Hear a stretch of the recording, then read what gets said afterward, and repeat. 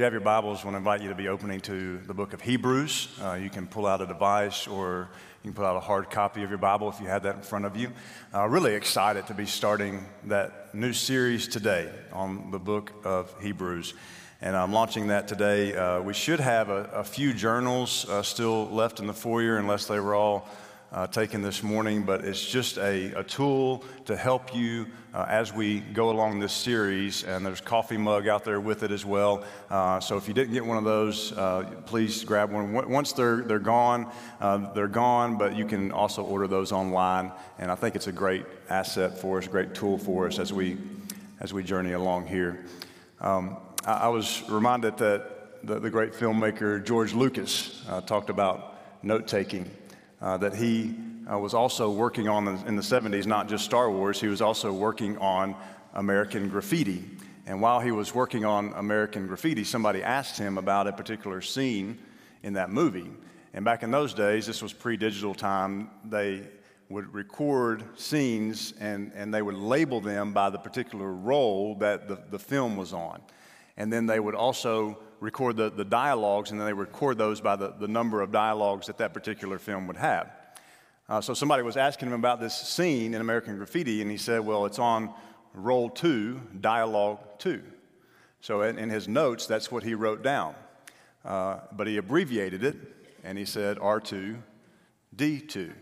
And this is where we get the lovable droid from Star Wars. And so one of Lucas's points is that this idea of note-taking, this idea of reflection, this idea of journaling, while I know it may not be everybody's cup of tea, it does have a tendency to spark creativity.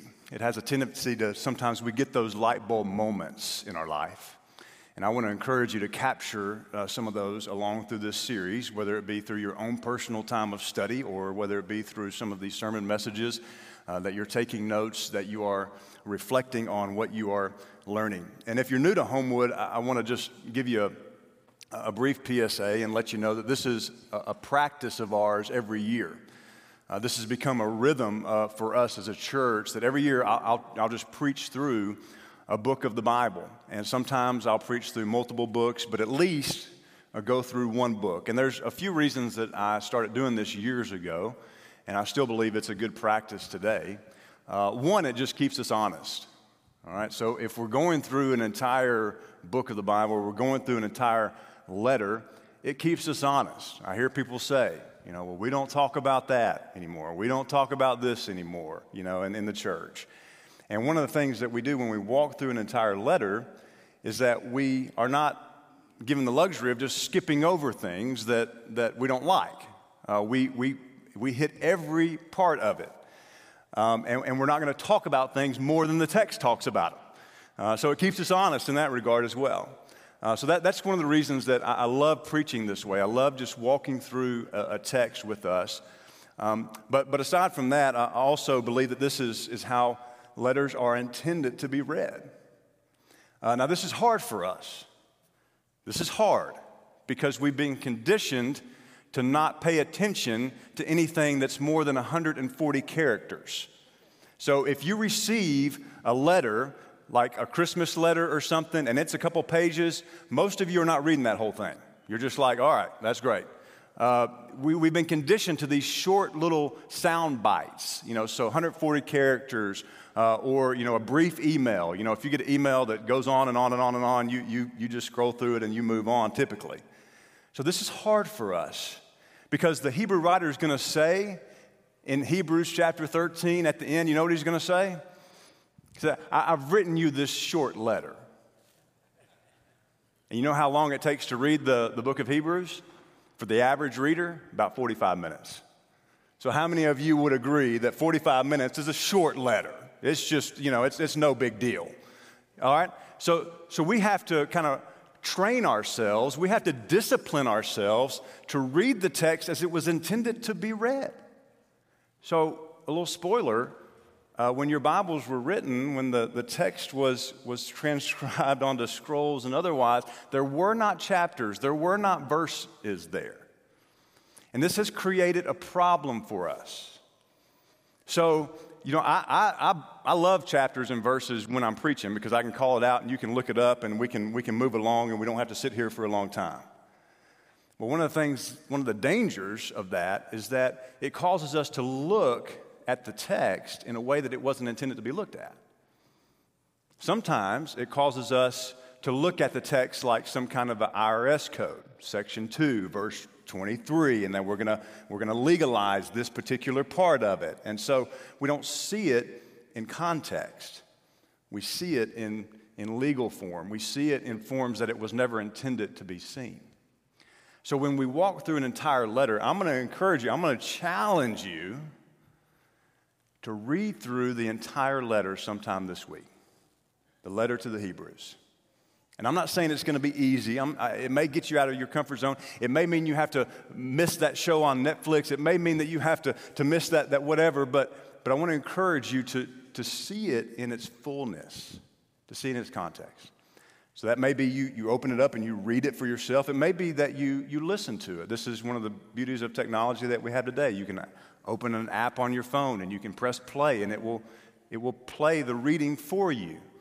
And that may help keep you on track a little bit to have somebody reading it to you rather than you having to read. But however you choose to do it, I want to encourage us as a faith family that we commit to going through this text together, that you're not just leaning upon what I say every week, but that you're getting in the text yourself and that you're reading it in context.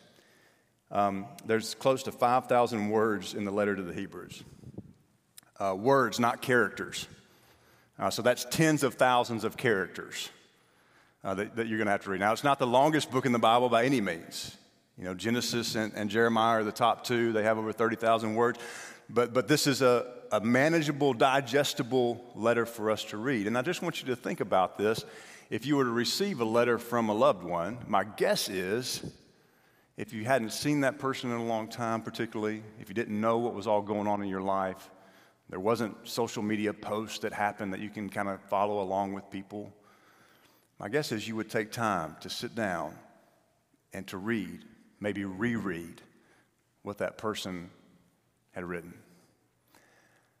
And I would encourage us to do that. G.K. Chesterton told his friends that he said, "I'm sorry for the long letter. I didn't have time to write a short one." What does that mean?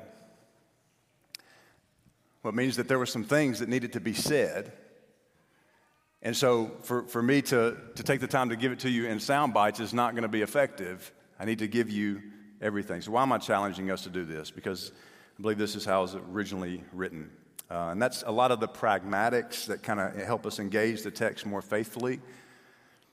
But I want to move beyond pragmatics because the Word of God is not just this textbook to be studied. It's also a Spirit-filled, God-breathed Word that transcends generations of time. And I believe that Hebrews has something to say to this generation. To us in 2022, that this letter has something to say. Now, we don't know who wrote this book.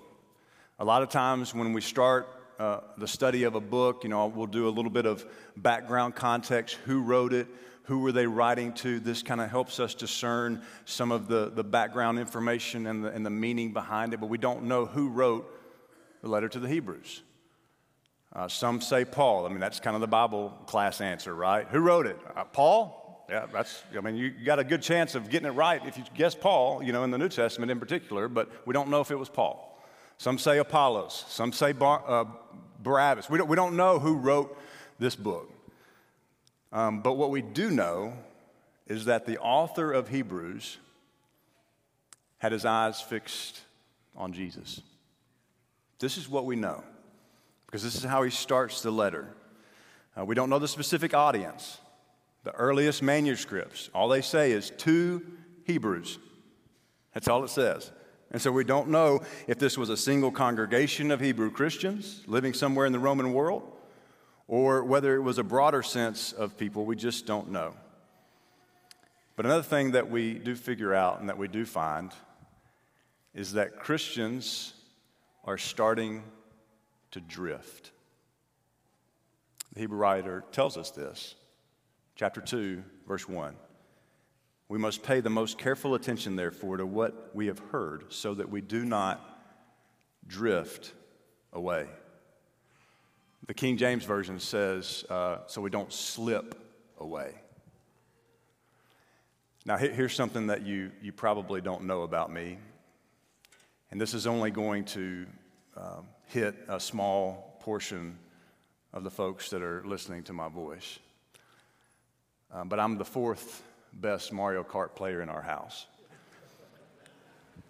Out of a family of five, I'm the fourth best. That's because one of our family members doesn't play. And I will let you guess who that family member might be. But one of the things that I'm learning as I'm playing with my kids is I'm learning to get better. I like to choose Yoshi, the character, and one of the things that I'm learning is that in order to stay on the track, in order to stay on the path, that you hit this certain button when you go around a curve and it allows you to drift. And in drifting, you don't leave the track. You actually get to stay on the track and you get to keep journeying forward during the race. And so you have all these characters, they're racing, you go around this curve, you hit this button, you start to drift. Why am I telling you this? Who would have thought Mario Kart would have come up in a sermon? The reason that I'm telling you this is that when you drift, you keep your eyes fixed on Jesus, and even in times of drifting, you remain on the path. And this is what I believe one of the things that the Hebrew writer is trying to get across to us, and one of the reasons I believe that this letter has so much impact for us today. So how's the author going to help those who are drifting? So some are drifting a bit back to Judaism. Some are likely drifting because of persecution. Willie in his prayer this morning talked about persecution that's happening around the world today, and it's sad, it's tragic, it's things that just break our hearts when we see pictures of these things. But persecution is a real deal in several parts of the world, and it causes you to question, okay, why am I doing what I'm doing? You know, is it really worth it? Is this really, what I want to be doing? And so how's the author going to help those who are drifting? He's going to help those who are drifting by pointing them to the superiority of Jesus. This is how he's going to help. And this goes beyond, and I want you to catch this, this goes beyond just the Sunday school answer. Because a lot of us have been trained to give the Sunday school answer to things. It's like the little girl who was in Sunday school class and the teacher asked, okay, now what's furry and has 4 legs and climbs trees and looks for nuts? And the little girl raises her hand and said, I'm pretty sure it's a squirrel, but I'm going to go with Jesus, all right? Because she knows that's the right answer most of the time. And this is more than just the Sunday school answer for our lives, and in particular in the context of the Christians that the Hebrew writer is writing to. Look how he begins. He begins with the answer. A lot of letters in your New Testament begin with a problem. The Hebrew writer begins with the answer and then works from there. Look in Hebrews chapter 1, starting in verse 1. In the past, God spoke to our ancestors through the prophets at many times and in various ways. But in these last days, he's spoken to us by his Son, whom he appointed heir of all things, and through him also he made the universe. The Son is the radiance of God's glory. Whew. Was anybody awake when we were singing that song, Glory, a moment ago, Your Glory? The radiance of God's glory and the exact representation of his being, sustaining all things by his powerful word. After he had provided purification for sins, he sat down at the right hand of the majesty in heaven. What a beautiful pick this morning, Kevin, to start us off, majesty. And this is some of the most beautifully written Greek in all of the New Testament. And when you think of some of the beautiful architecture of Greek that is formed in our New Testaments, you go to places like Philippians chapter 2, the Christ hymn. Christ did not consider equality with God something to be exploited, something to be grasped, but he made himself nothing You go to Colossians chapter 1, verse 15 through 20, and you just read, and even in the English, there's kind of this cadence and this rhythm to it that just kind of stops you in your tracks. Hebrews 1 is right up there. Hebrews 1, 1 through 3. And so the writer begins with the answer, and then from here on out, the author is going to make the case of the superiority of Jesus. And so you'll see on the screen just this brief outline, chapters 1 and 2. He's going to say Jesus is greater than the angels. We think about, okay, well, how does that really resonate with our context? We're going to talk about that. Chapters 3 and 4, Jesus is greater than Moses. Chapters 5 through 7, Jesus is greater than priest. Chapters 8 through 10, Jesus is greater than sacrifices. And we look at these things because there's a lot of language here from the Old Testament, and we're like, well, how does that resonate with what we're going through right now? Why do we need to understand the Old Testament in order to understand the New Testament? How do they bridge together, and what does that mean? I thought, we have all these kind of questions. Here's how author Ron Roach says it. He says, the Epistle to the Hebrews reigns unchallenged as the best New Testament commentary on the Old Testament and its relationship to Jesus.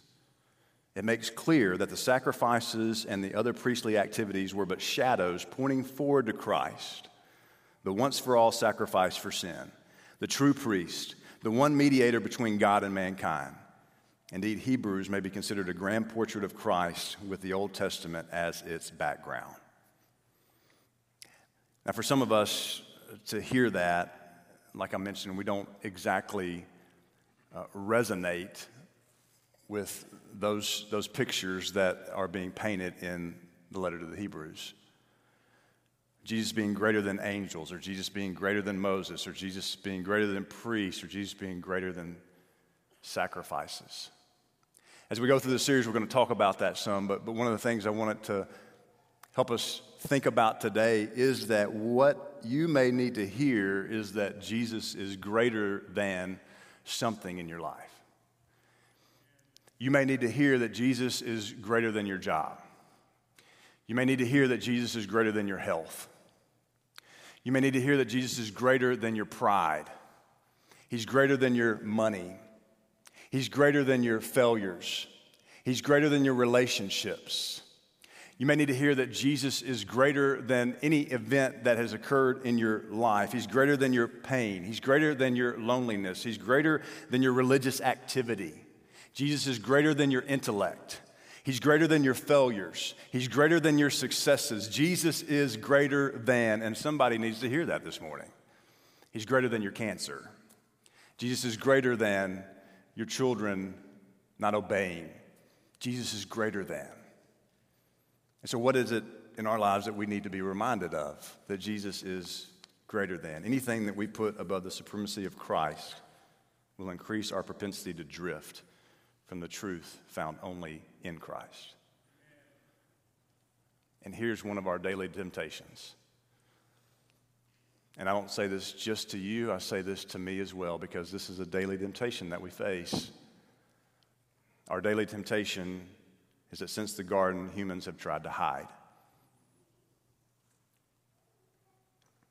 And what the pandemic has done is the pandemic has strengthened our ability to hide. So one of the greatest tools that the enemy uses to perpetuate isolation and fear and our need for control and our sin is to convince us to hide. I mean, this was almost instinctual in the Genesis account in the garden. Nobody told Adam and Eve to go and hide. This is the human condition. And so the Hebrew writer is going to give us these 5 warnings throughout this letter. And each one of these warnings is going to be something that we need to pay attention to. And you'll see the textual references to each of these. But you're going to see the danger of drifting, as we've already talked about. We're going to talk about the danger of doubting. We're going to talk about the danger of deformity.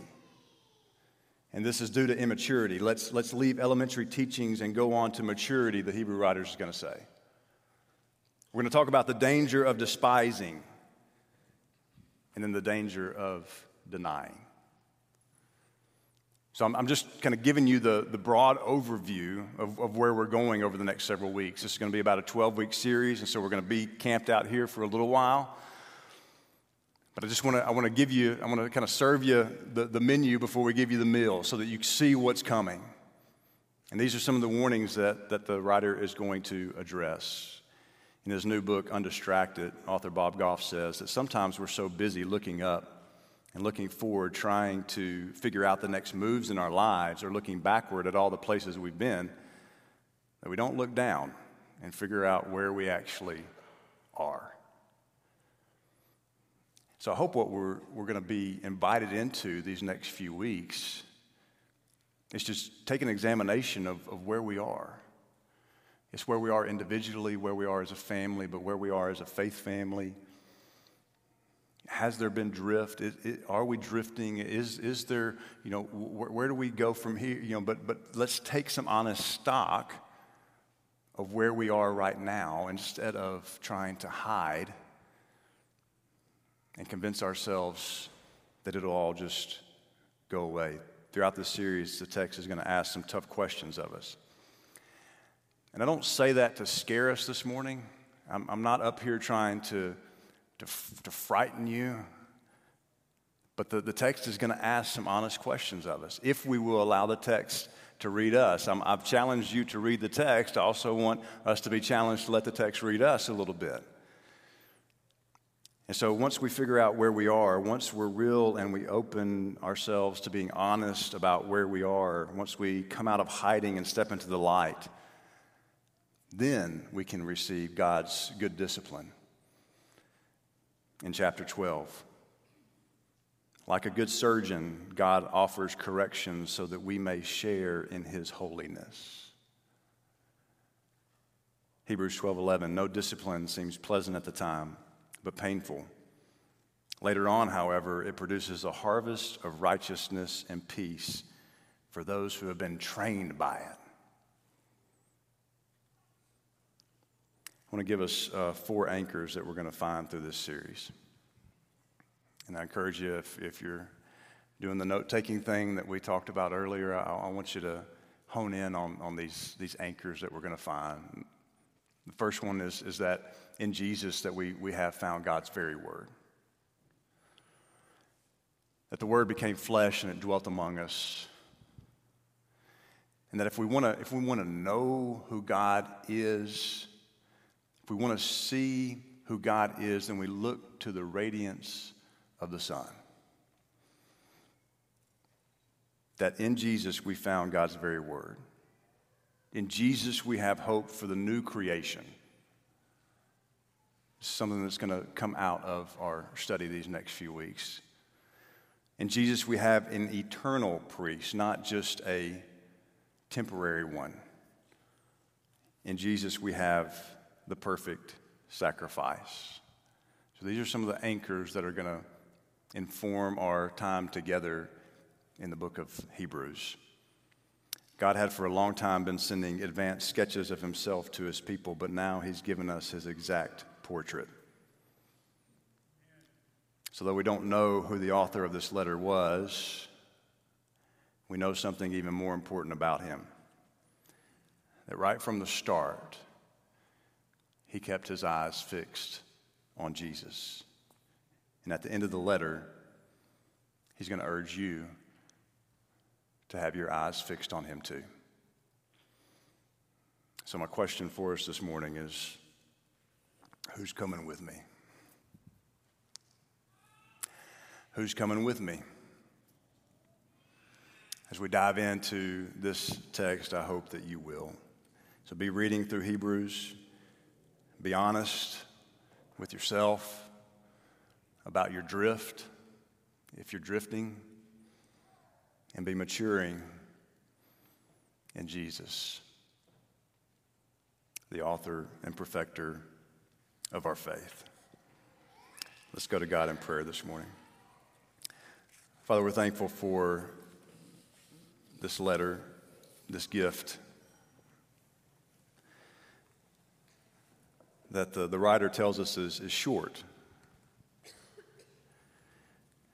God, we pray that we will see the Spirit-infused divine message that you have given to us through this letter. We realize that it was written in the context centuries ago, but we're praying for you to do that which we can't manufacture, and that's for you to take your living word and transcend it into our lives this very day. That we'll be challenged, that we'll be encouraged, that we'll be able to spur one another along as we walk through this text. God, I pray that we will be doing this in spirit and truth. I pray that in unity we will be moving forward together as we search the Scriptures daily as the Bereans did. God, I thank you for this church. God, I pray for a reminder for anyone that needs to hear right now that Jesus is greater than something. Father, I pray that you'll speak a word. For those that need to be reminded that Jesus is greater than a failure, that Jesus is greater than shame. For those who are experiencing anxiety or depression, for those that are walking through just difficult times right now, God, I just pray that you will speak a word of hope. I speak a word of encouragement. Father, help us to realize that we have been given the body of Christ for our teaching and for our usefulness and for just it to be our surrounding hope, God, that we know that we can lean upon one another. And I just pray today that we'll do that. God, we just take 10 seconds to be still and to know that you are God.